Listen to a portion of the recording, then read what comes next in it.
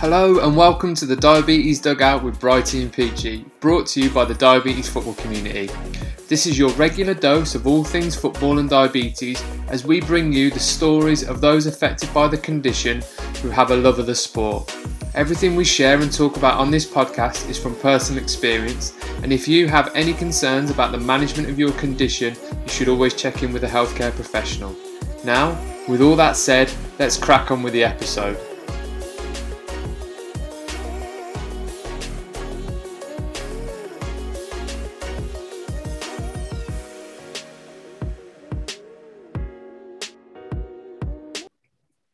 Hello and welcome to episode 15 of the Diabetes Dugout.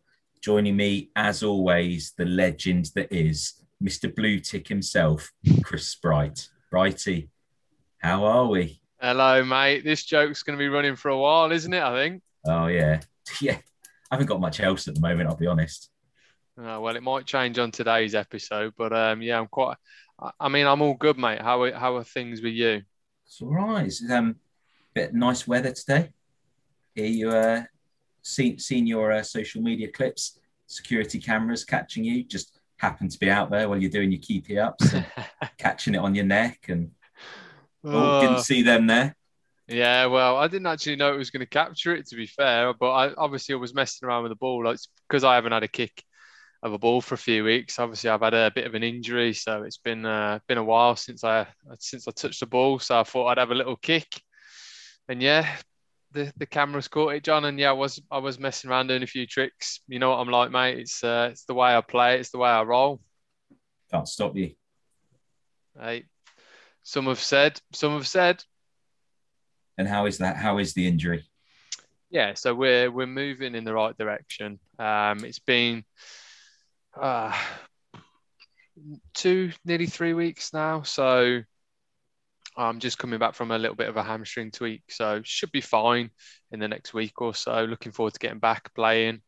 But yeah, it's been a little bit of rehab in the last week, classic strength and conditioning after letting it recover for the first week to 10 days where I wasn't doing too much on it, to be honest. I was doing a bit of cycling, doing a little bit of walking, but I couldn't do too much more than that. So yeah, good progress now though. So hopefully be back playing really soon. Excellent. And big weekend for women's football, the start of the WSL. Yeah, huge weekend for women's football. I did get to watch one of the games earlier on today, which was I think it was probably the big curtain raiser really that Sky had probably used a lot in their marketing, was that Chelsea Arsenal game, which was a cracker, to be honest. And it's great to see the women's game being highlighted in such a way, you know, on Sky now, and having that opportunity to showcase the sport in the mainstream and through mainstream media, such as using Sky. So obviously great for us as well at TDFC as we're, you know, launching the TDFC Women's Project. And I've been working hard on that in the last few months. So I think it's really important, and it's great to see exposure on, you know, through our perspective for what we want to do with that project as well. Of course, the Euros are in England next summer for the women as well.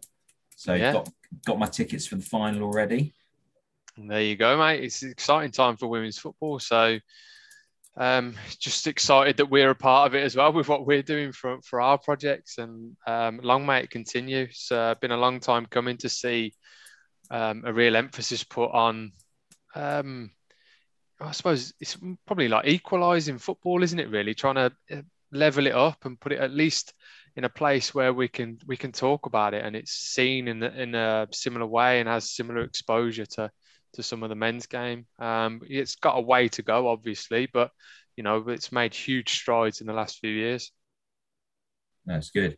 Should we get on and introduce our guests today then? Yeah, I mean, what a lineup we've got today, isn't it, mate? So, did you hear guests plural? There's two of them, and we've gone big. We have gone big, and it's two big guests.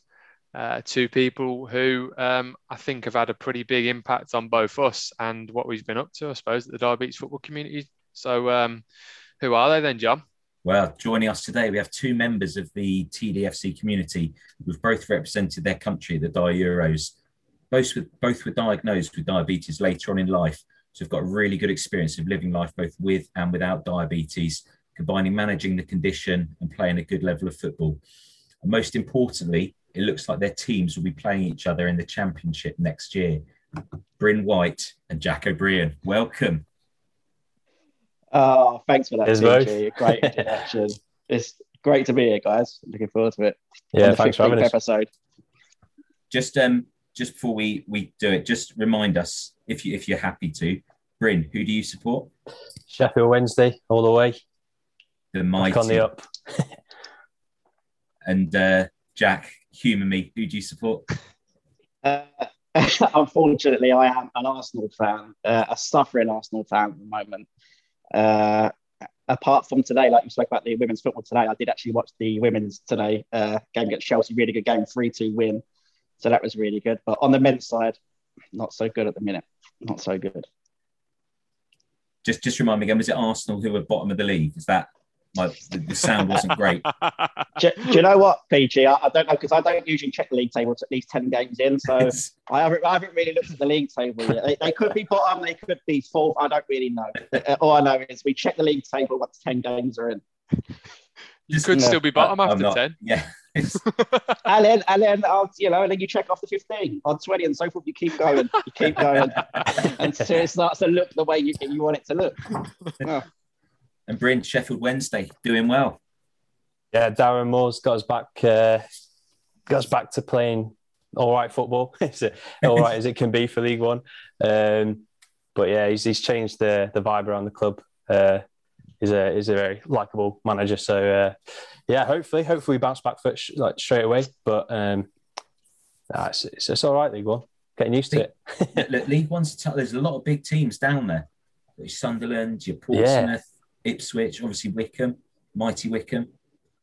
Yeah, there's a lot of teams that have in the last 20 years had a fling with the Premier League, but it's bad that it's 20 years now since we've been in the Premier League, so we can't even be really in that category. I don't think we've got to try and build back up towards it. Yeah, I reckon they'll be up. There's a few clubs recently who've gone down to League One and sort of gone up to Premier League quite quickly. So you never know. I think Leicester did it, Southampton, Norwich. They went down to League One and up to the Premier League pretty quickly, Bryn. So there is hope. Oh, I've lost all hope. But cheers for your kind words, Jack. Are you just looking forward to the next 5 years of being an Arsenal fan, Jack? Yeah.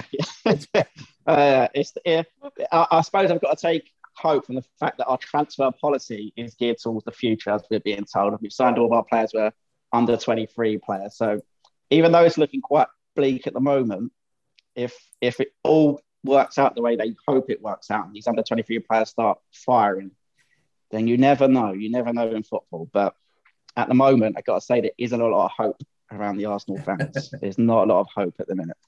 I went to my I'm a season ticket holder and went to the Chelsea game a couple of weeks ago. So excited to get back over live football. It's been such a long time since going, and I think we was like 1-0 down after 15 minutes or so, and it just felt drained already, and it just kind of felt inevitable what was going to happen. But fingers crossed that it's going to improve. We've got Spurs coming up soon at home, so I'm worried about that. Game. That could be top v bottom still, couldn't it? Let's be honest. Are we top? I'm not sure. I didn't think you checked the league table, Jack. I'm just saying, you've had a good start, so you could be roughly around the top. We could be somewhere near the bottom. I'm not too sure, people. Yeah. Jack's not checking it. Peachy's checking it every 5 minutes. Mate, you should see the number of screenshots I've got. The best gag that I've seen about Arsenal is I'm not sure how Arsenal are going to have their goal of the month competition for the Premier League. Yeah, for August. It's bad. Training. It's a bad start. Training, isn't it? No, we had a big win in the Carabao Cup, didn't we? We had a big win in the Carabao Cup. Yeah, and that's a good start to the season. The first time we've been in that round of the Carabao Cup for, I think it's over 20 years. I don't think we've started the competition at that stage. So even that felt weird, watching us playing the Carabao Cup in August. It's just very bizarre. Your first team beat West Brom under 23, didn't they? They did. Yeah. What a result. It was. I think we was going for the confidence boosting victory, and then we ended up losing 5-0 the next game. So it didn't really work out. But yeah, I think we tried to put a few goals away, hoping it's going to inspire us in the next game. But we run into Man City. I'd love to sit here and just talk about Arsenal for the whole podcast, but I've got a lot to say, PG, as well. So, yeah, I think we'd need our own podcast for that one. Yeah, so. Yeah. Let's move it on. I'm gonna start with Bryn. Bryn, I mentioned about you sort of having been diagnosed later on in life. What age were you diagnosed with diabetes? Yeah, I was 18, 19, so it's coming up to having 10 years of diabetes, but it was a bit of a different diagnosis, really. It was unlucky to get the diagnosis for sure, but hearing stories of other people in this team and learning more about how people usually how it can end, it can start in a bad situation. I got quite lucky because it got detected via a blood test, and I had an antibody, and I was kind of told that I was going to become diabetic. And I failed like an oral glucose test, but I wasn't taking insulin. There wasn't like an immediate treatment. It was, I was a bit, didn't believe it really. But as time, like as a year went on or so, I was very rarely checking my sugars, and then I started to notice them going up. And I started out on the smallest amount of insulin you can imagine, like a pizza being 1 unit. And that just every month it would go up and it go up. And then it's like after probably about 2 years, it was like fully type 1. So there was a period of time there that was it just kept changing. And then I felt after a while of it being starting to get normal, everyday replicable results, then that's when I could start to get a hang on it, I think. But yeah, strange one. So in that time that sort of between being told you're going to develop type 1, did it give you time to research what diabetes was, or did you sort of bury your head a bit and go, oh, this isn't going to be me? What was your outlook on it? Yeah, it definitely gave, as you say, it gave me a chance to read up on it and learn about it. But I still didn't know anyone else with it. And so it still was quite a slow learning process. So yeah, I didn't meet another diabetic for 4 or 5 years after being diagnosed. So it was just, it's a slow process learning by yourself. But then, yeah, luckily now I got access to all you guys and know a lot of diabetics in the community. So that helps you learning massively.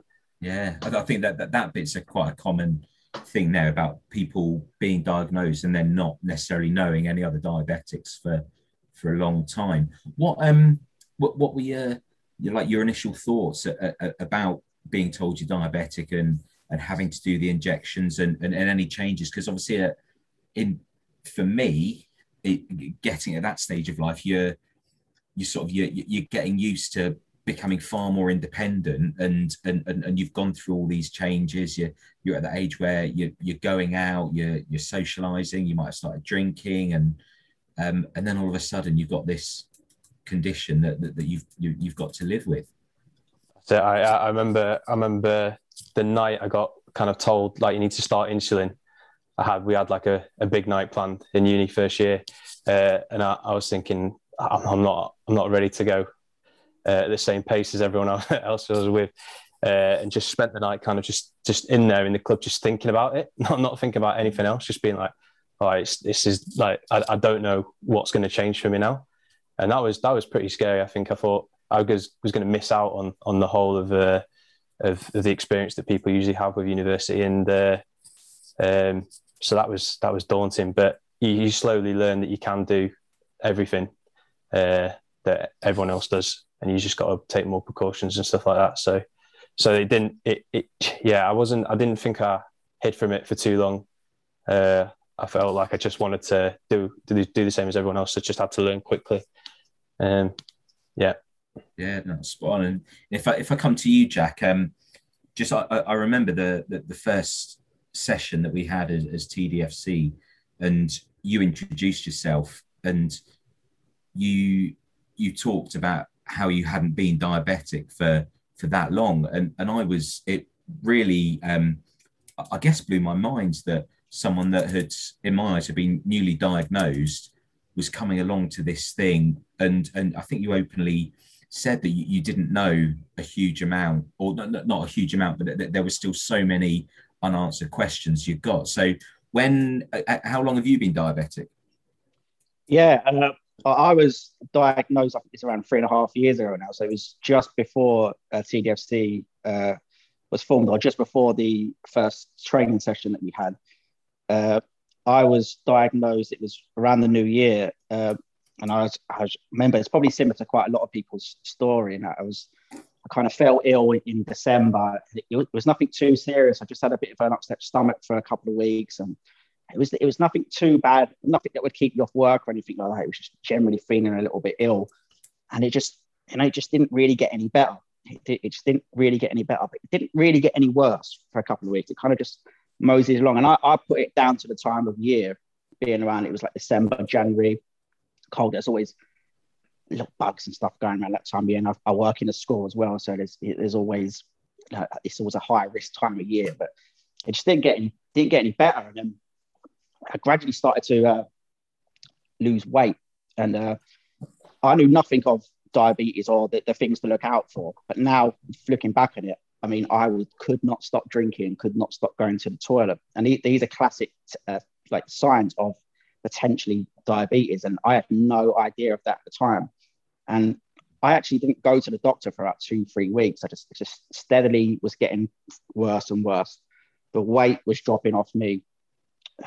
It's quite a ridiculous weight. I think I ended up losing about 3 stone in just over 2 weeks. Wow. And I was still eating constantly. I mean, I was starving all the time, and I was drinking all the time, going to the toilet all the time.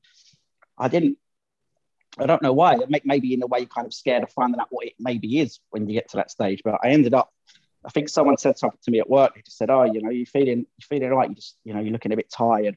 Someone said it with good intentions, because I was exhausted all the time. I was struggling to get upstairs, and I eventually went to the doctors, and I explained the symptoms, and they did mention diabetes then. I think this was on the Thursday. They said, "Oh, we'll do blood tests and we'll have a look." And I got the results back the next day. I was teaching a lesson at the time, and my phone rang 3 times. Fingers crossed, but I couldn't answer it because I'm in a lesson, So I just thought, just wait. But then, you see 3 calls from a doctor, and it's probably not going to be a good thing, right? You're thinking 3 missed calls from a doctor on a Friday morning. And then, so the lesson finishes. I go out, I call the doctor, and he said that he think it is diabetes based on the results from the blood test. Apparently, he just told me that my sugar levels were very, very high at that stage, and he didn't tell me exactly what they was. He just said basically go to A&E, check in. But by this stage, I was feeling ready to go to A&E, and I was feeling really rough. I'm not sure why I kind of was putting it off, but I went into A&E. They did a blood test straight away, and my blood and my sugar levels at that time were 35.7 when I got into the hospital. And the nurse literally said, "I can't believe you're still standing." She said, "I can't believe you managed to get here and you're still walking around." But I was like, I honestly don't know how I am, to be honest, how rough I was feeling. And I was literally put straight onto the hospital ward, and I was in for 4 nights when I was first diagnosed. So it's quite a long time. I knew nothing of diabetes whatsoever, really, at all. I mean, I knew there was 2 types of diabetes, and I had a basic knowledge of it. But in terms of, I was asking myself, why have I got this? How have I got this? Is it something I've done? Those sorts of questions. But my first worry was sport. Am I going to be able to still play sport? That was the first thing, because sport has been a massive part of my life, and being a PE teacher as well. I'm thinking, am I still going to be able to do my job? But my knowledge of diabetes was that low. And I think I was actually in hospital. I think it was like the second night, and I started looking at my phone, looking on Twitter, just to see if I could see anywhere. And I think I actually come across Chris. I think he had a few followers, even back then. He had a few followers, and and I think it wasn't too long after that I see about TDFC, and I was thrilled to see it. I was excited. I couldn't wait to get involved. I was like, "Oh, when's this starting?" Straight away, because when you don't know much about a condition, the best way to find out more is by speaking to people with the condition and immersing yourself with people who know about it. Like, there's only so much the specialists at the hospital and stuff can tell you without knowing real life experiences. So as soon as I found out about TDFC, I was like, cannot wait. And that was big for me to almost immediately being diagnosed to finding this community straight away. Like I kind of didn't really have any time where I felt too alone. It's kind of like straight away getting ready to meet diabetics and find out more about the condition. So yeah, that was brilliant for me. Yeah. It just timing, I suppose, worked out perfect. Yeah, you mentioned there about like you wanted to know if you're still going to be able to play sport. What advice were you given by doctors and nurses? Did you get anyone telling you no, or was there any, you might be able to, or was it just a yes you can, but you have to be careful? Yeah, a bit of a mixed messages really. Some were saying that no, it should be fine, and some people are saying, well, it may be not for the time being, obviously, just while you're getting on top of it. And I think someone did say that you're going to find it quite difficult to play sports, but the messages were quite mixed. I think that's why I was immediately looking online. I was thinking, there must be a way. There must be a way. And I think one of the first things I did was looking for any professional athletes with diabetes. Now you start looking for things like that, and yeah, but the messages I was getting at first were quite mixed about it. So finding, like I said, seeing Chris on social media and finding out about other footballers, particularly I was looking for footballers with diabetes. I was kind of thinking, yeah. So I kind of felt quite positive. I didn't really get too down around the time I was diagnosed. I kind of tried to be as upbeat and positive as I can. But I suppose if I was diagnosed 3 or 4 years before that, and TDFC wasn't formed yet, and there was nothing about that, who knows where I could be today, and who knows what it could have been like for me for the first few months of having diabetes. And I kind of was diagnosed with diabetes and straight away I'd hope that I could still carry on doing the things that I wanted to do. So I was lucky in that regards. No, I'm glad you found us as early as you did, Jack, in your journey as well, because I think from everything that I've seen and everything that I've learned from the people that we've supported through this project that we created a few years ago, it's been massive for both people that have had the condition for a long time, but also those just coming to terms with it. So I think we've managed to sort of cater, I hope, for as many people as possible with as many different experiences of the condition as possible, and everybody with different sets of knowledge as well. Some people have got, been on lots of carb counting courses, might have had the condition for 30 years. And then others like yourself, Jack, stepping into it for the very first time, a couple of months, and you literally found us within that sort of time period.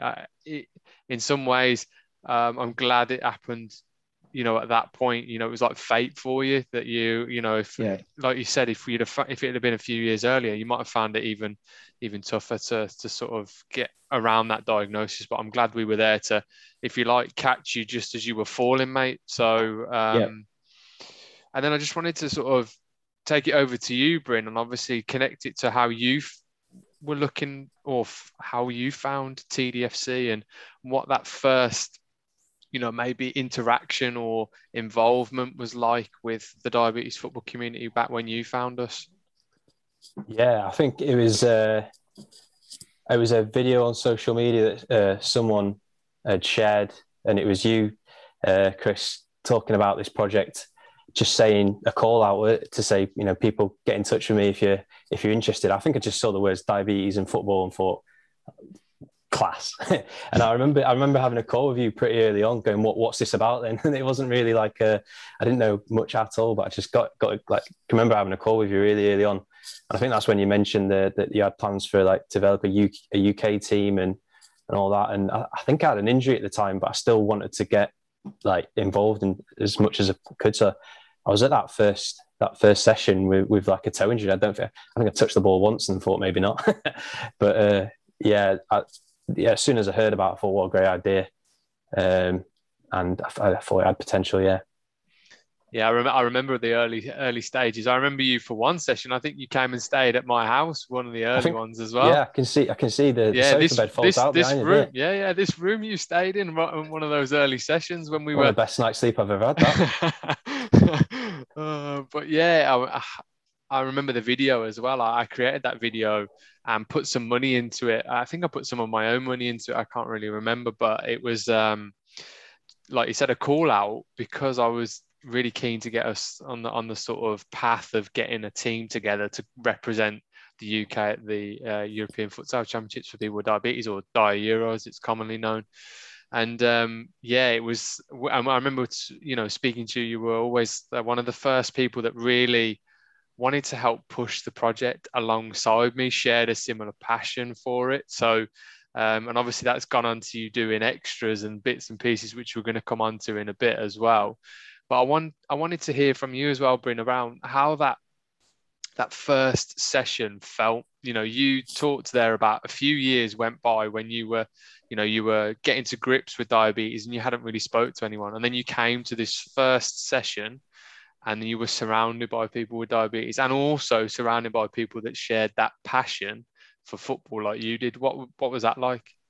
Yeah, well, I remember Jack saying that he'd only had diabetes for 6 months, and I think you were there was about 20 of us, weren't there, in the room, and I think that was the least amount of time anyone had it. And so you had these like stories of people having it for 30 years, being professionals, and I remember Jack saying 6 months, and I think it was just like you wanted to tell him all the shortcuts, or you just wanted to help him, didn't you? So I think that was that collective knowledge in the room that you could add up the years of the amount of times, and everyone had little different habits, like seeing other people. I'd never seen anyone take their blood sugars before, and some people did it on like a different part of the finger to me, and I was like, can you do that? And like some people would like change the needle after every injection. Some would leave it for a week. It was like all these mad little habits that you pick up, and suddenly you just realize that there's lots of people with this condition. And it was great that you managed to get so many people come to that first session. Yeah, it was for me, having put the time that I'd put into it, and I'd obviously been away to Portugal a few months earlier to sort of get a little bit of an insight around what it looked like, understand a little bit more about Dia Euro, how projects worked around diabetes and futsal, etc. It was just amazing to see everyone there. And, you can imagine from my perspective, I'd set it up and I'm going, I just hope somebody turns up. So to see so many of you actually turn up, and then, and I've talked about it many times, how you all left the room at the end in all the sports hall, and how connections were built, bonds were created, and you'd only met each other like 3 hours before. It was just, honestly, it's one day of my life I find very hard to describe, but just it's like magic. It was just something special. And Jack, I just wanted to sort of understand from you, really, you'd just been diagnosed, it'd been between 6 months and a few months since you'd had that diagnosis, and you've turned up to this session and you're surrounded by people that have got this condition, and you're just trying to learn as much as you can and soak it up like a sponge. I can imagine at that point. What did it feel like? What was your goals and your objectives, obviously having just been diagnosed, coming to that session? It was very surreal. I remember just being in a bit of awe, just of everyone. Just like so many people who, just like me, were just sport mad, football mad, but also had diabetes. I mean, obviously we'd had like the WhatsApp group when we were speaking, but I'd never actually met and spoke to someone with diabetes, or like what Bryn was talking about, people just kind of checking their blood sugar levels. People just doing that, and then people injecting insulin around doing that, and now everyone was so comfortable. And in a way, it kind of, even once I got back from that and I got back to work and stuff, it kind of made me be more open with my diabetes, to be honest. Like straight away, almost I felt like there's no need to hide this whatsoever. There's nothing to hide at all. Whereas for the first few months, and I imagine it will probably be similar for a lot of people in your first diagnosis, you do kind of feel a little bit like hiding it. Kind of feel like, like when I had to do an injection, I'd kind of go somewhere quiet and things like that. But it was just how comfortable everyone was. And it felt like almost within 5 minutes, the banter was flying around the room. And I think some of you guys were having kind of like diabetic banter, which I didn't really get at the time because I was so new to being diagnosed. And what I learned a lot about that first one was the honeymoon period of diabetes, which because I was obviously still right in that at that time. I remember at the start period, I didn't really have to inject too much with food. I think Bryn was talking about it's like 1 unit for a slice of pizza, and I was not quite like that, but I didn't have to inject a lot for food. You know, it kind of felt like 2 or 3 units would cover anything. And I remember talking to people about that, and then I think someone said, I think was talking about a type of food. It was something like rice, and I can't remember who it was, but I said I would inject 3 units for that, and someone said they would inject about 8 or 9 for that. And I was thinking, whoa, that is, you know, it just seems crazy. But then I learned about that, and then when I actually come out of the honeymoon period, I still always think about that first session, and I remember thinking at the time, no, there's no way I'll never have to inject 8 units for this. You know, there's no way you'll have to do that. But being around these people, listening to real life experiences was unbelievable. But yeah, it was just how comfortable everyone was with each other. And I suppose for a lot of the other guys there, it probably meant a lot more to them, because I can only imagine if you've been diabetic for 15 years and you've never played football with another diabetic, I can only imagine what a big moment that must have been for some of those people. And I kind of just felt like a new kid starting school for the first day, to be honest. Yeah, you're absolutely right, Jack. I mean, for me, who had the dream and the vision and what I wanted to try and pull off, it was a moment, mate. When I went home and reflected that night after that session, it was, I don't know if I can't remember if I got upset or emotional, but I've been upset and emotional since about how the impact that it had on me personally, and obviously the impact that it's had, I've seen have on many others. You talked there about it, making you open about your condition straight away. I spent 17 years hiding it. I'd spent a lifetime really of, since that, the rest of my, the life I'd lived up to that point with type 1 diabetes, I'd hidden almost everything that I'd done about diabetes when I was around friends, not necessarily family, but more like when you're out doing the normal things that you were doing, whether it was at school or whether it was at uni or whether it was at football clubs, gyms, out for food, all of that, I'd be hiding it. So for it to then be in a place where all of a sudden I was able to do my injection in front of people and I felt comfortable to share it as well, it was a moment that helped change me as well as others. And I'm just glad, for your sake, Jack, you got that straight away. Your early education of living with type 1 is acceptance, because you found people straight away. Some of the rest of us maybe weren't as lucky as that of finding others. And, I was diagnosed in 1999.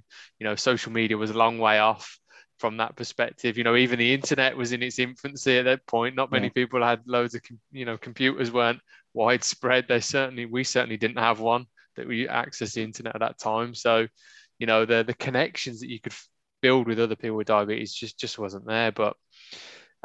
This is where I'm going with this, is that around connections and, building bonds and forming friendships, people that are going to be like you. We went to Euro in 2018. Now, you both went to Euro 2018. So I'm going to start with Jack on this one. But Jack, what was the key thing that you wanted to get from going to the tournament? What was the sort of feelings you had building up to it? How did it, how did it come across to you? You had this opportunity to go away with people with diabetes. You had an opportunity to represent your country and your new condition at that time in a tournament. And then, you probably built an image in your mind. How did it play out when you got there? What was the big take homes from it? Yeah. So, I mean, like I said, I felt lucky to have found the group straight away when I was diagnosed. And it kind of, in a weird way, it made that first year of me being diabetic quite exciting time for me. Whereas for most people being diagnosed with a life-changing condition like that, it can kind of be the opposite. But finding out about this and this potential going to Bratislava for the Euro was like, wow, what an unbelievable opportunity that is. And I didn't really know what to expect. I don't think any of us really knew what to expect going there, because it was our first time we'd ever entered a team. One of the things that stood out to me straight away was how many nations there were there. So many nations. I think 16 or 17 nations.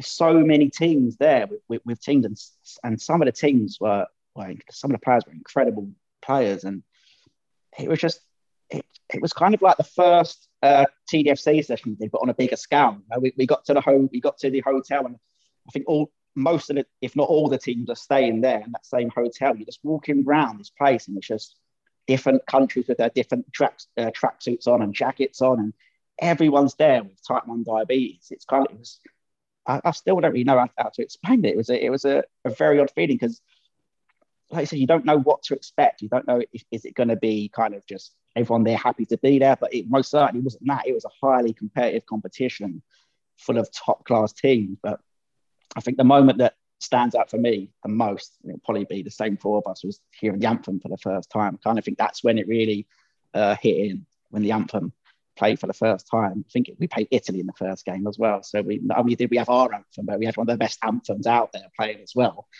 And they really sing their anthem with some passion as well. So it was amazing. My mum had flown out as well. She'd come out with her friend to watch as well. She was there for the first game. But yeah, it's all around just unbelievable experience, and I was lucky enough to do it again. So, but that first time is just something special. I was going to say that first walk out, and then you were greeted by the noise of walking down that little corridor that it was out onto the court from the changing rooms, and then, like you said, how was that feeling? And obviously, you've gone through a life-changing experience and diagnosis of a condition, but then you're in another situation now, which is probably equally life-changing and a different kind of experience, but hopefully in a positive way.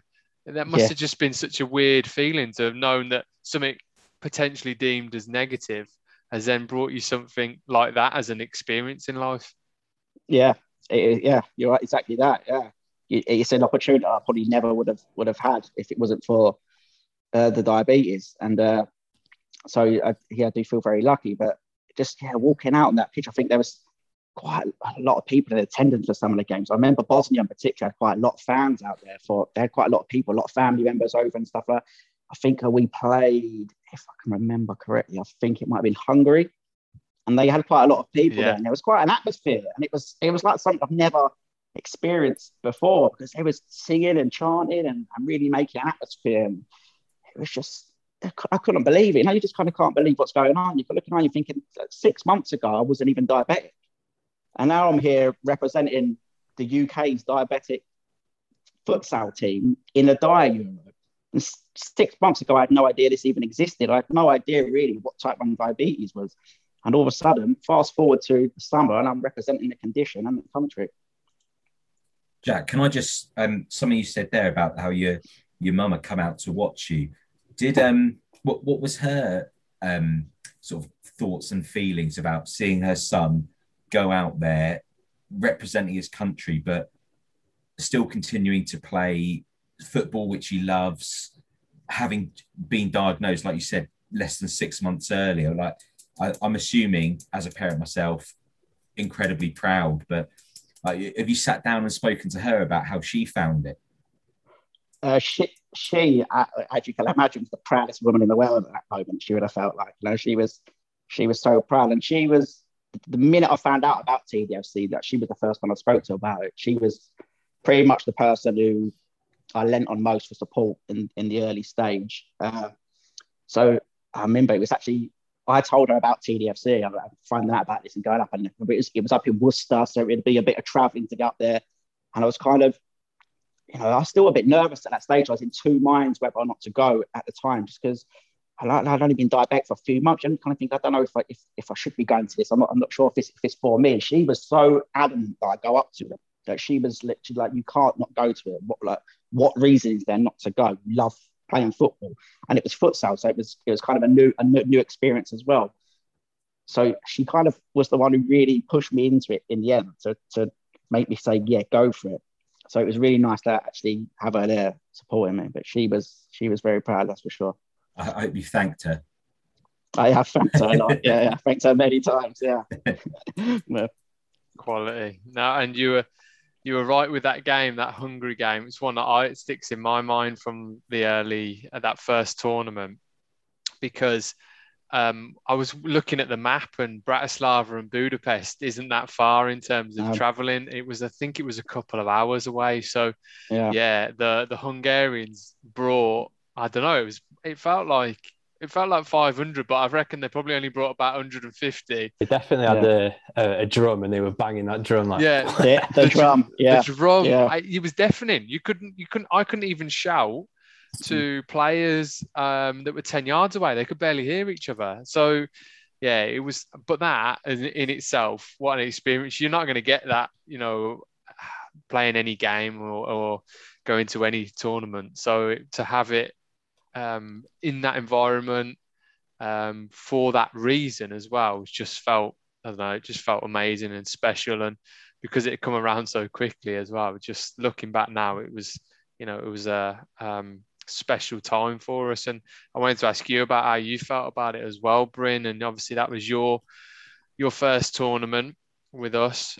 You'd obviously shown a lot of commitment to the project up to that point as well. You'd really helped me and given some ideas. You'd even helped us with a little bit of sponsorship in terms of where you were in terms of your work at that time, connecting people. And then you got to go out there and play as well. You'd helped set things up, supported me in doing it. And then you got to step out there and on the court as well for that first time. So what was the experience like for you? What was your big take homes from it? Oh yeah, I felt like a kid. Just before the tournament, maybe a few weeks before, it was the World Cup. And so you were watching all the World Cup matches, and you were watching this world tournament atmosphere, and you were just like, I'm going to go to something like this in a few weeks' time. And the football fever never stopped that summer. It was just like one after the other. And yeah, I was excited to just spend a week doing nothing but play football, and chatting diabetes in between. I think football was the main focus, wasn't it? Because we so wanted to win, and we so wanted to get that first win and do everyone proud. That football was the first thing, and football was all that was on the mind. And then diabetes chat and all that, it just came naturally, didn't it? It wasn't forced at all. The main thing was just to play as best as you can, learn the tactics. As Jack said, we were learning a new sport really quickly, weren't we? So every training session that we had, even when we practiced on little patches of grass and stuff, you were just trying to take it all in. And it was just like being a kid again, wasn't it? Just learning from scratch. And it was one of the quality things. After the competitiveness towards the end of the tournament, once that subsided, you started to get to know the other teams. Because before, on day one, going into that canteen, everyone was in their little teams, weren't they? And they were all, you were going to play Russia and Italy and Portugal in our group, so we weren't mingling. And then towards the end of the tournament, we were there all together, weren't we? So that was quality at the end of the tournament. Yeah, absolutely. And how did you feel? And what was maybe the highlight for you on the court, or what was your favourite thing that we experienced together playing? And then what was your maybe highlight off the court? I think highlight on the court after the national anthem. The national anthem was great, but we sung it a bit too slow, didn't we? And we were all a bit annoyed about that. So actual football, I think the first goal we scored, because we played Italy and we were really good against Italy. They were a quality team and we fought really hard against them. But I think we lost 3-0. And then the next game, I think we scored our first goal. And I think that was the best feeling, that we were actually had a chance of beating these teams, good teams as well. There was all that chat around who was going to be the best. And it felt like some of the best teams were in our group. And then suddenly we were really in it. We'd scored. Everything we'd been training had come off, and we were able to compete. So, and then I guess the first win as well against Romania. What a feeling! So, yeah, lots of good moments on the court, and then off the court, it was just how tight a bunch after 1 week. How these people that you hadn't met that much after a week of playing football and hanging out for a week, we were all just such a top bunch. We got on so well, didn't we? And we had a good night out at the end. And just felt like it was a start. It didn't feel like it was the end. It just felt like it was the start of the project. So it was a good launch. Absolutely. Jack, what would you say? A couple of quick highlights on and off the court. I think like Bryn said there, I think he was mentioning this second game against Russia. I think was the game where we scored. And I remember Russia is being talked about as a team that a lot of people were fancying to maybe go all the way and win it. I remember that we really thought it was going to be good, and we did really, really well in that game. I think they won the game towards the end. I believe it was a goal quite at the end, and that was actually the first game I actually got some minutes on. I remember going out there, and that was a moment I'll never forget. But also off the court, just going to somewhere like Bratislava, it's probably a city that I'd probably never go to, and it was such a beautiful place. And just to go to places like that and be there with people I got on really well with. And I remember when I got back, actually, I think I missed everyone. You know, when you get back for the week, you really miss everyone. But you spent a whole week together, like rooming together, no TVs in the room and things like that. You know, you've got nothing to do but sit around and talk and just try and kind of amuse yourself. That for me was so good. Just being in Bratislava, being in somewhere so different, somewhere I probably would never go to. Just, all around brilliant. Do you remember that darts competition in the room? I do, yeah. Off. It felt like there was strobes there. Someone was DJing. That was like evening, and that was meant. These are the things you have to do to keep yourself entertained. But that was good at the same. It was little Velcro darts, weren't it? That's very good competition. That was in my room, unfortunately. So when I want to go to bed, it was hard to get shot on everyone, weren't it? Because I had the glow in the dark darts board there. Everyone went to play, but that was good fun. Yeah, and Bryn drew the short straw. He was sharing with me, so he was seeing me stressed out, trying to manage the kit, trying to manage the tournament discussions, and trying to play and trying to get involved in the management side of things. Well, do you know what another stress was? We all had for a lot of us, it was the first time wearing a CGM that sent an alarm to your phone when you were going high. So because me and Chris were in a room, like. I was just panicking about my sugars going high, you know, disrupting the sleep and stuff like that. And I heard the alarms going off at one night, and I looked at my phone. It wasn't me, and it was Chris. And I was like, "Thank God." Yeah. I actually had no idea what CGM was before that. I remember we got them off Dexcom, didn't we? Just before we went. I was 6 months in. I had no idea what a CGM was. I can't believe it.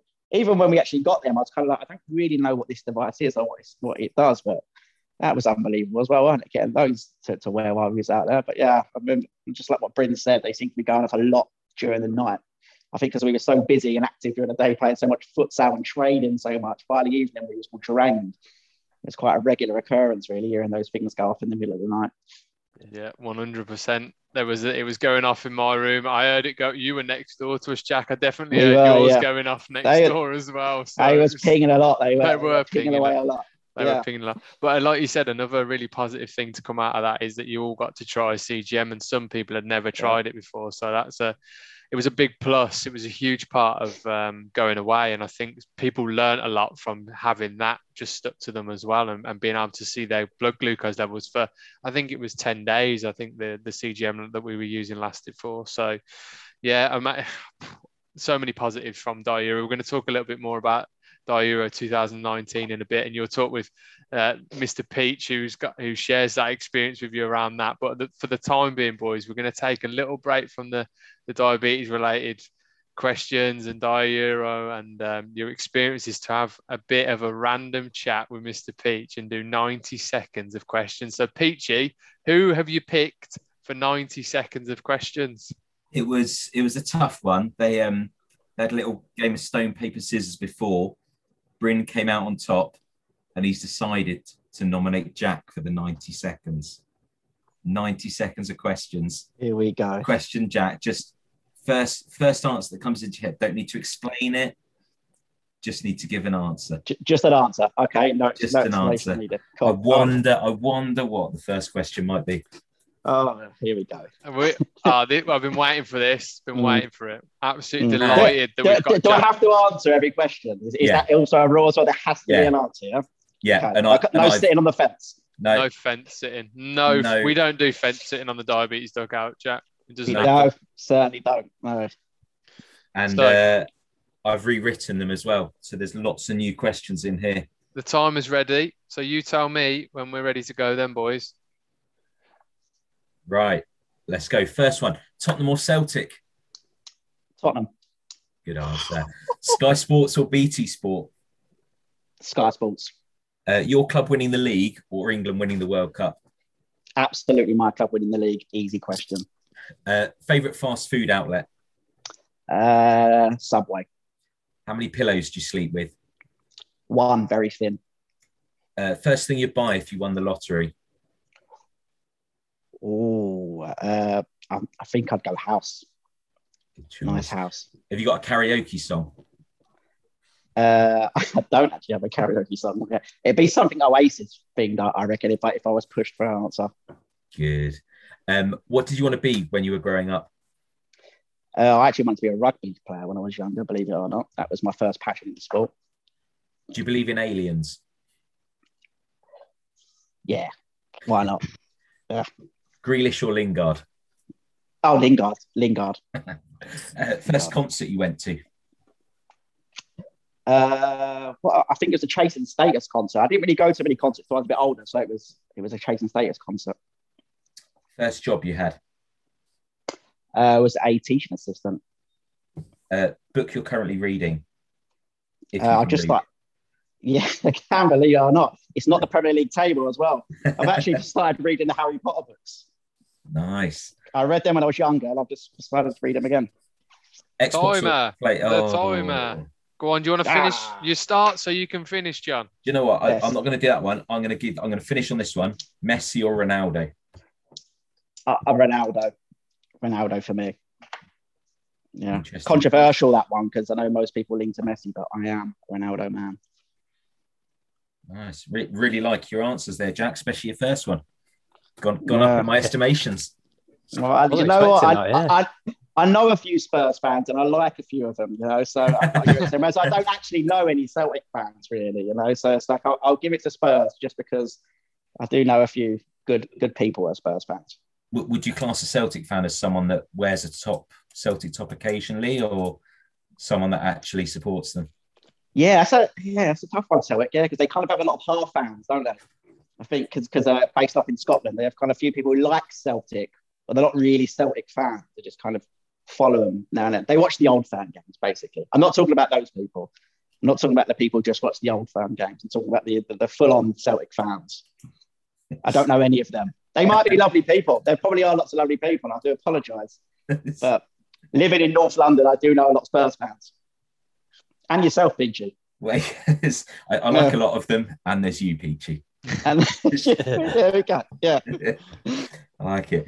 Right. Let's get back on with the serious stuff. So one of the things we wanted to talk about was TDFC London. I want to come to Bryn on this. So on the back of Die Euro 2018, you'd come up with this idea of having a TDFC team, but based in London and entering one of the local futsal leagues. Talk me through your thought process behind it, what you had to do, and basically how it came about. Yeah, well, I think one of the big inspirations for it came at Die Euro a bit. The winners of that tournament were Bosnia, and they were unreal. And like the more you talk to people and like how they got this good, people said that they had a team and they played in like quite a high division in Bosnia, and so they were playing every week, and it showed they were just such a good team. And it's just there was a few of us that were living in London at the time. Jack, the proper Londoner, and it just talks were happening while we were down there that we wanted to continue playing and we wanted to try and enter a league. So there was the idea that came from that, and a few members that were ready to get on it, and then it was just a case of just advertising. It's similar to how Chris with his when he started TDFC needed a logo. Luckily, Johnny Ross is a very creative guy, does an amazing job, and he created us a logo and just advertised and managed to find a few extra players based around London. Just basically got the bare bones that we needed to start the project off, and also had got a place in the London Futsal League at the time, and they've always really liked our idea, and they always trying to help us as well. So they gave us a spot in the league, and we managed to start. Maybe, I think it was probably about 6 or 7 months after Euro that we were playing like a few friendlies. I remember playing like an FA People's Cup tournament. That was one of our first tests, and we were pretty decent. Pretty well. Yeah. There was a few players that we'd never met that came down, and again we just had to trust. You knew a little bit about their experience playing, but we seemed to gel quite quickly. And then the first game for TDFC London was a disaster. It was a shock to the system. We played was it Haringey?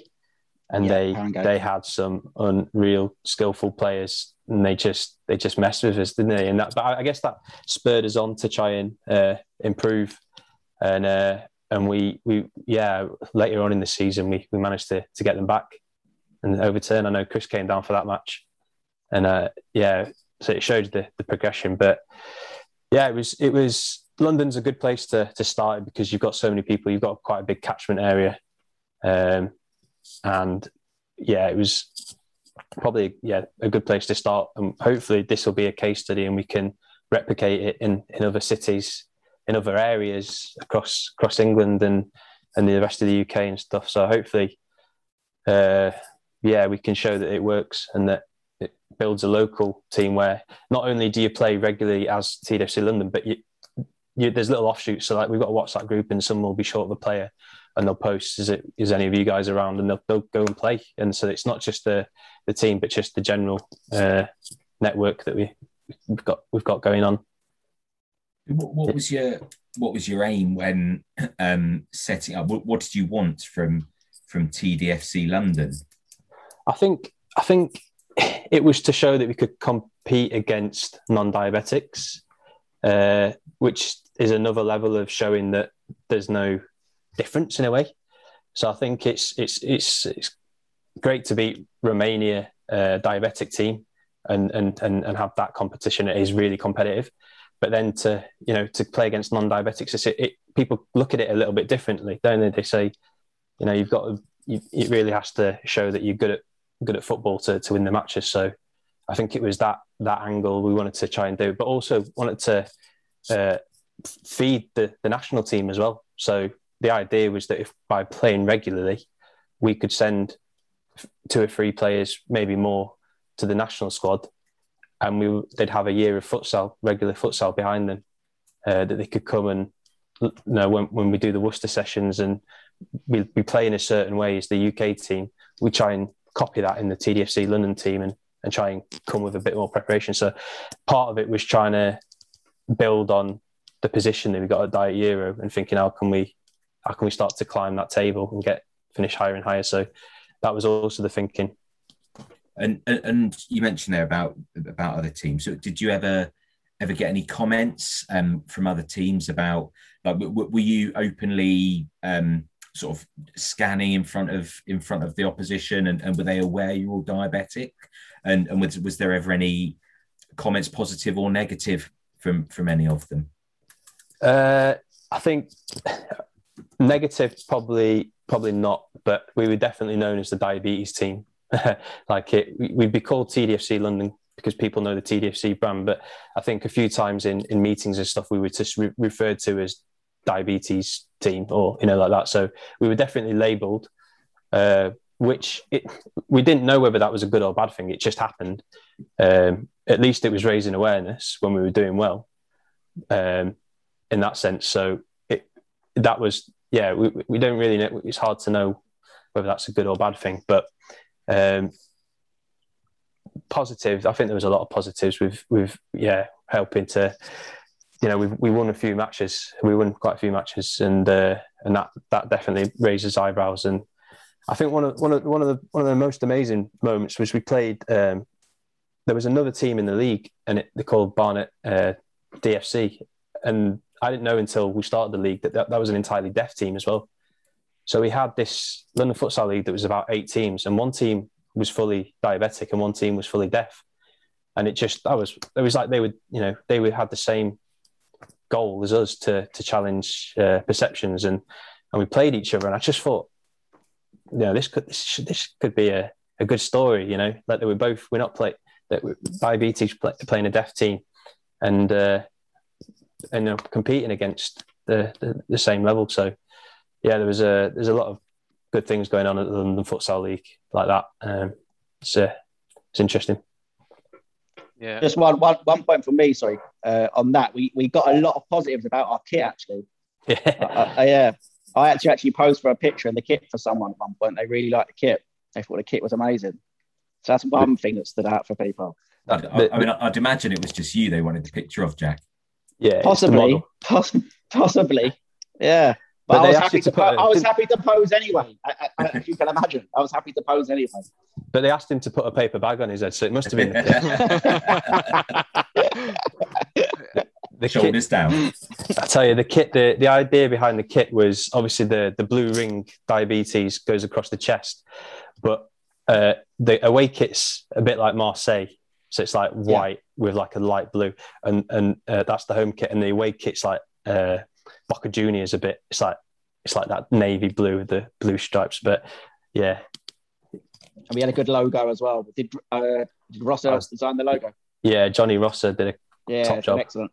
Yeah, it was brilliant. Yeah, we looked the part, that's for sure. Yeah, it was. That's all that mattered, isn't it? That's 90% of it. That's 90% of it. There we are. There you go. Peachy, for anybody watching it that's going to be seeing it on YouTube, there is a picture. John, you need to talk for it to appear. It's here they are, modelling. There it is. Modelling the kit. Look at the colours. They just work so well together. Yeah. Classic. We could just focus on this for the next half an hour. So if anyone's interested in coming down and looking good for an hour a week, you know where to find us. And in that picture, I noticed that there was myself in there, and there was a couple of other ringers from outside London that we brought that came down for a couple of games. It was and one of the one thing that does stand out to me, Bryn, is one of the games that you highlighted there was playing against Barnet Deaf Football Club, and playing and being on a court where we were basically both teams looking to achieve a similar outcome, fighting against stereotypes, stigmas, proving that our condition doesn't stop us from doing things, achieving, playing sport. And it was something that, it really stood out to me being involved, because I played in that game. I played in a couple of others as well. And obviously it was great for us to get some results. Played in us getting a couple of results, played in us losing as well. It was all a great learning curve, I think. And like you said, it was a great opportunity to get people regularly playing. And it's something that we want to keep growing, isn't it? So what's your plan at the moment then, Bryn? And Jack, feel free to chip in as well at this point. But where do you want to go with it at the moment? What's coming next for TDFC London? Oh yeah, so next Sunday we are playing our first game in our second edition of a slightly adapted futsal league. It's just for North London this time round. That the London Futsal League have split into a North Division and a South Division, and they've shortened the format. So it's just it's going to be about 6 teams, which is quite good in a way, because we can just get people to commit to a short amount of time. It's always hard getting people to come away from the clubs that they're playing for already, or if they're playing on a Saturday, getting them to play on a Sunday as well, or something like that. So 6 weeks, it's a short commitment, and we're going to be playing from next Sunday to the end of October. And that'll be a good test to see where we are. So what are the dates, Bryn? Just say the dates out loud. So it's the 12th of September. Yep. And then it'll be every Sunday morning for 5 to 6 weeks, up until the 23rd, 24th of October. And then should we be top, we go on to like the finals day, or first or second, then we'll play in a 4-way competition with the South League as well. So that's on the 30th of October. So yeah, potential to be playing for the next 6-7 weeks. And where can people go to get in contact with you, Bryn, around the project, or how can they help? What sort of support or help do you need at the moment? to get this going and progress things as well? What are you aiming for next? Yeah, well, what we want is as many people as possible to get in touch with us. Forgetting about level of experience or how old people are, we want as many people to get in contact with us as possible within the next 6 weeks, because the more people we've got, the more leagues we can enter, the more teams we can create. Women's team, I really want to get that going in the next few years as well. So yeah, just if you're just interested in supporting us or playing for us or sharing some of the clips that we'll be putting up, then please do. And to get in touch with us, we've got a Facebook page and a Twitter page, and that's the Diabetes Football Community London. Also, just if you can also go through the Diabetes Football Community, and I'm sure one of you guys will put you through to us. There is an email, tdfclondon19@gmail.com. But they're the main ways you can get in touch. But with the other 18 taken before that, then? What's that? With the other 18 email addresses. It was a nightmare, John. It was an absolute nightmare. Well, actually, John, I think TDFC London 19 is because it was established in 2019. So yeah. I think there was plenty of method in Bryn's moment of madness creating the email address. That's the story that's the story we tell people after 18 failed attempts. Yeah. And then I just wanted to ask you, Jack, obviously you're involved as well. Bryn's been kind of the lead on the project. Bryn's been doing a lot of the organising and driving the project in terms of leadership, if you want, at the top, trying to help organise, set things up, get team in, liaise with the London Futsal League. But I know you're heavily involved with that side of things as well, supporting Bryn and getting involved in it as well. So what are your hopes and aims, and what are you hoping to get out of the next steps for TDFC London? I mean, I don't want to take really any credit away from Bryn, really, because he does pretty much everything. He's been fantastic with TDFC London. I kind of just help out on match days. Really, I think Bryn appointed me the captain last year, so that was a great honour, leading out the TDFC London team, first of its kind, so that was brilliant. And one thing that really stood out to me last year, playing it for the first time, was my only futsal experience was with the TDFC UK team, and obviously going to Bratislava, we didn't play that many futsal games. We was only really doing training with ourselves. This was the first time I actually played futsal consistently against other teams who also are futsal teams. They're not just five-a-side teams, they're actual futsal teams. And it's tactically a very different game to other formats of football. But, you know, you can pick things up quite quickly. And the best way to pick things up is by just throwing yourself in and giving it a go and playing. So kind of echoing what Bryn was saying about anyone any experience, no matter what, do definitely come down and give it a go if you want to give it a go, because you can learn very quickly. And between the few of us on the team now, we've got, you know, quite a little bit of futsal experience. So we're learning, we're developing. But for me this year, it's quite a big year for me, because I'm actually changing positions for this year for futsal. I'm actually going to move back in between the sticks this year. I'm going to try and become a futsal goalie. So I'm quite excited and nervous for that at the same time. But so I'm going to try and get my head around that. I've been doing a lot of just looking online about being a goalie in futsal, because it's very different to being a goalie in other forms of football.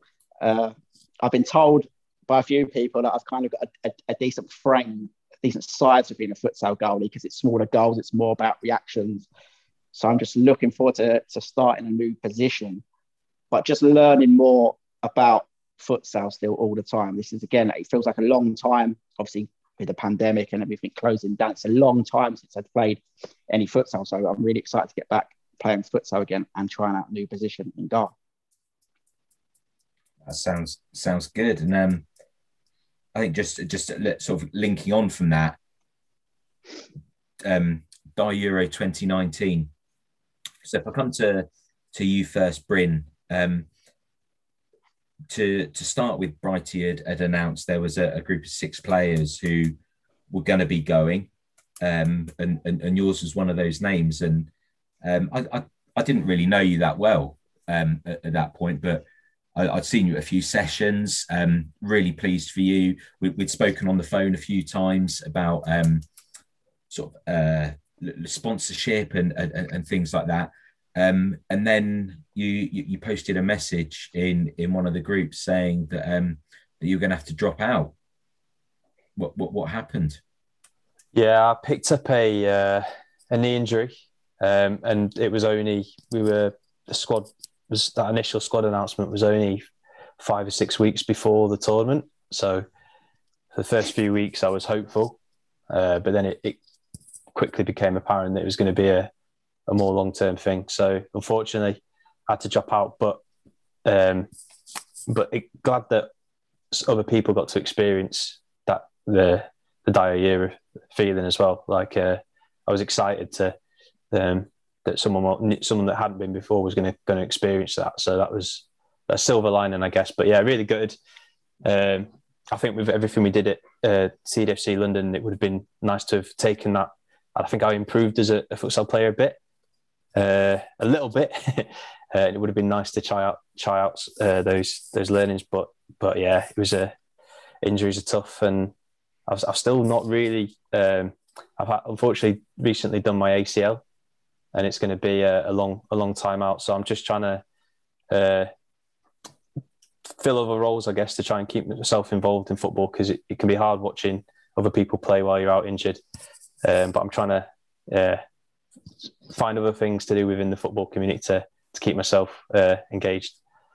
It's interesting you saying that about wanting to sort of keep being involved. For me personally, I mean, I've had 11 different operations, and for pretty much each one I've had, while I've wanted to get back, and I've found my frustration at not playing has meant that I don't want to be involved at that point. And it's like, well, if I can't play, this is my chance to have a break from it. So it's really interesting then hearing that side of you wanting to still be involved. And I love that. And I know that so many of the lads value what you've done, and yeah, TDFC London is incredible. And I hear you can still make it as a goalkeeper. You don't have to move much then, do you? Well, that's why we've put Jack there. Nah, I'm joking. Don't try and nick my job, Bryn. Yeah, exactly. No, I think that I'll probably be avoiding the goal as well. Yeah, I think it's best to keep it. I've got hopefully surgery at the end of this year, so just trying to keep it as intact as possible until that point. But yeah, Jack's a better keeper than I'll ever be, so I won't even go there. And then back stronger, Euro 2023. 2023. That's the calendar. I don't even have a calendar for 2022. I'm just it's 2023 for me all the way. Yes. Yeah. We look forward to seeing you there. That's it. Cheers. and Jack, so Ukraine, your second tournament. Yeah. So you're going away. For me, it's my first one. So you were one of the ones who I was sort of looking to for, I guess, advice and asking questions. How was the experience for you? Was there any big differences you found from the first one to the second one? Again, being in Kiev, it's probably somewhere I probably wouldn't have gone to if it weren't for this. So that was a massive bonus, going to somewhere like Kiev, experiencing playing sport somewhere else like that, where the one thing that was probably slightly different, there was less teams this time, but it didn't mean that the competition, there was less quality in the competition, because the teams that was there were all fantastic. I think every single team there was very evenly matched. So we was in a group, I think we played 4 games in our group, didn't we? And again, we had a very, very tough draw, but we did really well in all the games. So it was similar to Bratislava. I kind of think maybe we got a bit more unlucky in Kiev, I'd say. I think Bratislava for the first time, I think a couple of things went our way in games, so we managed to get a few wins, whereas this time we didn't actually pick up a win. But I think 3 of the 4 games, you could definitely have argued that we deserve to get at least something out of the games. I don't know if you remember the double header we had against I think it was Slovakia first and Ireland. Yeah. I mean, we walked away from that with 1 point, and it was kind of like, is incredible. I mean, we conceded 2 goals in 2 games, but only got 1 point, which is pretty much unheard of in futsal. So I'm told. I mean, it's usually quite a high scoring game. So we defended pretty well, just couldn't score. It was a mad day. I think we conceded 2 shots as well in a whole day. Yeah, that was it. Like we absolutely did not deserve to lose at any of those 2 games, and we walked away with 1 point somehow. And I remember just thinking, I can't believe that's happened. And that was actually my mum come again that year. My younger brother come that time as well. So they was both there watching it. And that was the day they was there. The day they was there for the double header. That was quite lucky, really. We'd know how the fixtures was going to work out. Just like the day they was going to be there watching the fixtures was the day we had 2 games. And my brother said the same thing, and he wouldn't lie. My brother as well. You know, he's seen me play football many times, and if I've had a shocker, he will say, "You had a shocker there." Or yeah, but he was kind of in agreement. So I thought it wasn't just us feeling that way down there on the pitch, because sometimes you can get a different view of the game when you're down there. But I thought, again, we did really well. We did ourselves really, really proud again, but we just got unlucky this time. And that one of the images that sticks with me from the photos that were done was you celebrating one of the goals, leaping off the subs bench. Yeah, there are 2 pictures, weren't there? It was in the same celebration. I don't know what happened there. I think that was it was right at the end, wasn't it? We equalised. I think it was we'd already lost 1-0 to Slovakia, which just felt really unlucky. And then we was 1-0 down against Ireland. And again, I think I couldn't believe that we was 1-0 down. We played so well. I think I'd just come off at that stage, and I actually missed quite a good chance. It wasn't a sitter, but it's not like you to miss chances, is it? Well, this is it. I'm known for being very clinical, Peter, as you know. But usually, if there's a net in front of me, it will bulge. But this time it didn't happen. I struck it straight at the goalkeeper, and I think I literally went off 30 seconds after that, and there was only a couple of minutes left. And then I think, if it serves you right, Chris, I think it was you. Was it you down the wing, cutting it back to Toby? No, I think Scott played. I played across to Scott. Scott played a long ball into the corner, found Dingy. Dingy cut it back for Toby to tap it in. Yeah, it was just that was probably my most exciting I've ever got in my football career, futsal career. I don't think I've ever had a feeling like that, to be honest. Because you know, when you feel like you really deserve something and it's just not coming, and you think, this is going to happen. It's not going to happen again, is it? And then when that goal went in, I don't know what came out to me. I've jumped higher than I've ever jumped before, and the camera got me in midair, pulling a very silly face. It's a special photo. I have that photo somewhere, and it comes out a few times. I wish they'd have made a GIF out of it. It would have been a brilliant GIF. Do you know what? It is made for a GIF, isn't it? It is made for a GIF. Your reaction, I think it's on a video somewhere as well. It is. It's 2 GIF, feet in the air. It's GIF ready. It's full leap. It's like, give it. It's literally you've lost it for a minute, and that's the best thing about it is you've literally got so excited. You've forgotten that you're not even allowed on the court, and you've run on the court. Yeah, I think I might have got booked. You got booked, I think you got booked for it. Yeah. It's not very often subs get booked for their celebrations. You managed it, Jack. No. It was worth it. I'll say that. It was worth it. I'm glad you didn't already have a booking. That would have been. I remember, they come over and he gave me the yellow card. I was really confused. I didn't know what I was getting the yellow card for. And I didn't even know if it was for me. And I kind of turned around and I think JT was there and he knows futsal very well. And I said, "Is that for me? That yellow card for me?" And he said, "Yeah." I said, "Why?" It's because you jumped on the court. I was like, "Oh." It's because you blacked out. It's because you blacked out, Jack, and ran on the court. Yeah. I think I denied it to the ref. I said, "No, I didn't." And then I obviously look back at the picture. There's no getting out of it, is there? No.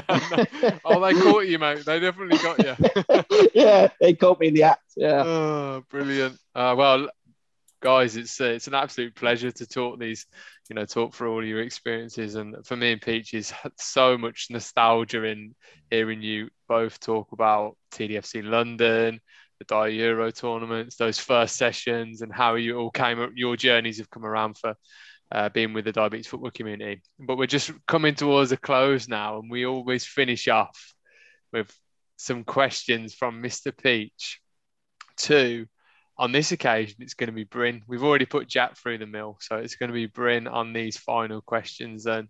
So over to you then, John and Bryn. Here we go. Bryn, I've redone some of these questions. So now, greater choice between 1 and 32. So you've got to pick 3 numbers. Give me your first number. Let's go for 7. 7. What 3 items would you take with you if you were stuck on a desert island, not including insulin or any hypo treatments? So 3 items. Maybe a radio. Tune in to the footy on a Saturday, Sunday, Monday, Tuesday, Wednesday, Thursday. I'm guessing I can't have a TV because I won't be able to plug it in anywhere. But I'm taking a little portable radio so I can listen to the football. It's a tricky one. It's got a last on it. You'd take football, wouldn't you? I'd take 2 pillows, cushiony. I'm not doing a thin 1 pillow job. I'm having good night's sleep. Two fat pillows. That's all you need is 1 pillow, Bryn. That's all you need. We're going to be a neck. It's going to be a neck, apparently. Yeah, I'm with Jack on that. Paper thin. Yeah. Pillow-based arguments here. And let's go for a footy. Let's try and hopefully get off this island by 2023 and at least come to trials. Could be like Brighty and just happen to be doing it in front of the camera. Oh, it's a camera there. Oh. Yeah. Who put that there? Oh, it was me. Go on then. Next number. Let's go for 14. 14. Who from TDFC would you least like to be stuck in a lift with, and why? Oh, that's a horrible question. Oh, that is cruel. That's a cruel one. That is. Maybe I'll go because it's also the person that I want to be stuck in a lift with. But depending on how long it'd be, I'm going to go for Scott. And and I feel like he'd find little bits of the lift, and he'd do little video tours. and first time round, I'd be absolutely loving it. And then 77th time round, maybe not. So I think he can take it. I'll say Scott. I think Scott's videos. I know there'll be lots of people listening to this that haven't heard them. Scott and his videos are legendary, and when the detail is amazing. Oh, and when he doesn't miss a trick, does he? No, and it's actually quite upsetting when he goes somewhere and doesn't send one. I know. Yeah. I know. No, it has to be mandatory. He signs one. Yeah. Go on then. Final question. Let's go right at the end. 32. 32. What's your favourite television show? Oh, should have prepared for this. You can't prepare from Bryn. Oh, what is my favourite TV show? Do like Breaking Bad was a great series. That's the first one that's springing to mind. Yeah, I'll stick with that. Enjoyed that one. Quite heavy at times. Yeah, just lost the whole day of my life, I think, plowing through the last season and stuff. And I just was like, what's going on here? Yeah. Yeah. So I think I'd go for that. Brilliant. Jack, I'm going to give you the opportunity. Yeah. I don't want you to miss out. Do you want to pick a number? I'll go on then. Let's go 11. 11. I was going to go 20 for Arsenal's position in the league table, but I'll go 11. I'll go 11. Is that where they're likely to finish, Jack?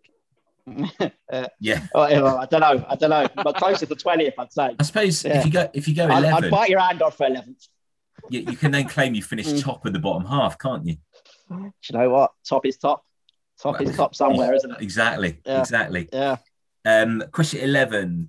Who would be your ideal 3 dinner guests? Oh, that's a good question. All at the same dinner. All at the same dinner. Oh. Yeah. Start with, I'd probably go football. But they'd all probably be football themed, to be honest. I think I'd go Arsene Wenger would be the first one, just because I grew up watching these great Arsenal teams that'd be good to have him. Do you know what? They're all going to be Arsenal players. I'm reminiscing about the good old times at the minute because we're doing so bad. But I think I'd love to. Oh, yeah. Again, I think we need another podcast for these discussions, PG. That's fun. But I'd go with Ray Parlour. I think that guy's hilarious. I don't know why. I just think he's hilarious. And also, I'd probably go with Tony Adams. So I'd go very Arsenal themed at my dinner party. I think Tony Adams is a good shout.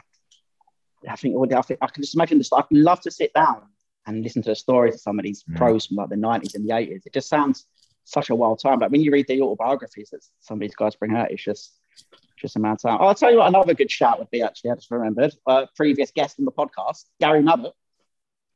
I disappointed you didn't have him first. But Ex-pro and type 1 diabetic. Well, that should have been first, shouldn't it? That was, I forgot about that one. Who are you kicking out then? Which one of those three are you kicking out? Wenger out. I'm sure, Jack, that was a chant that you were pulling off 10 years ago, wasn't it, that one? Do you know what? It felt familiar, I gotta say. It rolled off the tongue. I thought it might be. Yeah, definitely not the first time I've said that, I think. I'm not sure. Yeah. But what you would give to have him back, eh? What you would give to have him back these days? Do you know what? At the minute, what I would give to have Big Sam in at Arsenal at the minute, and Wenger back, you know. Yeah, at least he'll get you out of the relegation zone. Exactly. Yeah. Well, lads, we've come to the end of the podcast, so me and Peachy, we could sit here and talk all night to you, the pair of you. Obviously, we've got a close connection. We know each other well, so. I just wanted to say a huge thank you for joining us, sharing your stories of diagnosis, of the experiences you've had at Dia Euro, obviously what you want to do and achieve now with TDFC London, and just giving us a real great insight into where you are at and what's coming next. And obviously a great opportunity for us to all talk about, the upcoming London Futsal League and just in general, talk more about your lives with type 1 diabetes. So thank you so much for coming on. Really appreciate it. And good luck with TDFC London. What's going to happen in the next 6 to 7 weeks. We're all going to be watching, we're all going to be supporting, and I urge anybody listening to this podcast who are involved with the diabetes football community, follows what we do, watches what we do, please do get behind them. If you're in London as well and you want to get behind the boys, please do reach out. We'll tell you where they're playing. We'll tell you what, the timings of games, etc. And also if you want to help out in terms of supporting the project or getting involved in terms of playing. But wishing you all the best, guys. I will be down, I'm sure, at some point for one of those games to help out, whether it's putting on my trainers for a run out or whether it's on the sideline for a bit of coaching. But wishing you all the best for that, and thank you for coming and sharing everything that you have on the podcast. No problem, guys. Thanks for having us. Cheers for having us, and cheers for all your work with TDFC as well.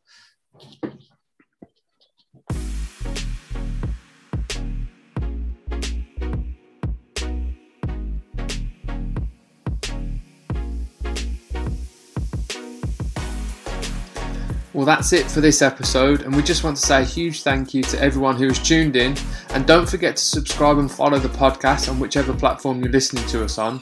And whilst you're there, if you could rate and review us, that will help us and the show to reach more people. Whilst if you'd like to get in contact with us about any ideas or thoughts for the show, send us an email about the Diabetes Dugout to thediabetesfootballcommunity@gmail.com, or head to the website www.thediabetesfootballcommunity.com for more information about our project. Thanks for joining us, and tune in next time for more stories, inspiration and information about diabetes in football.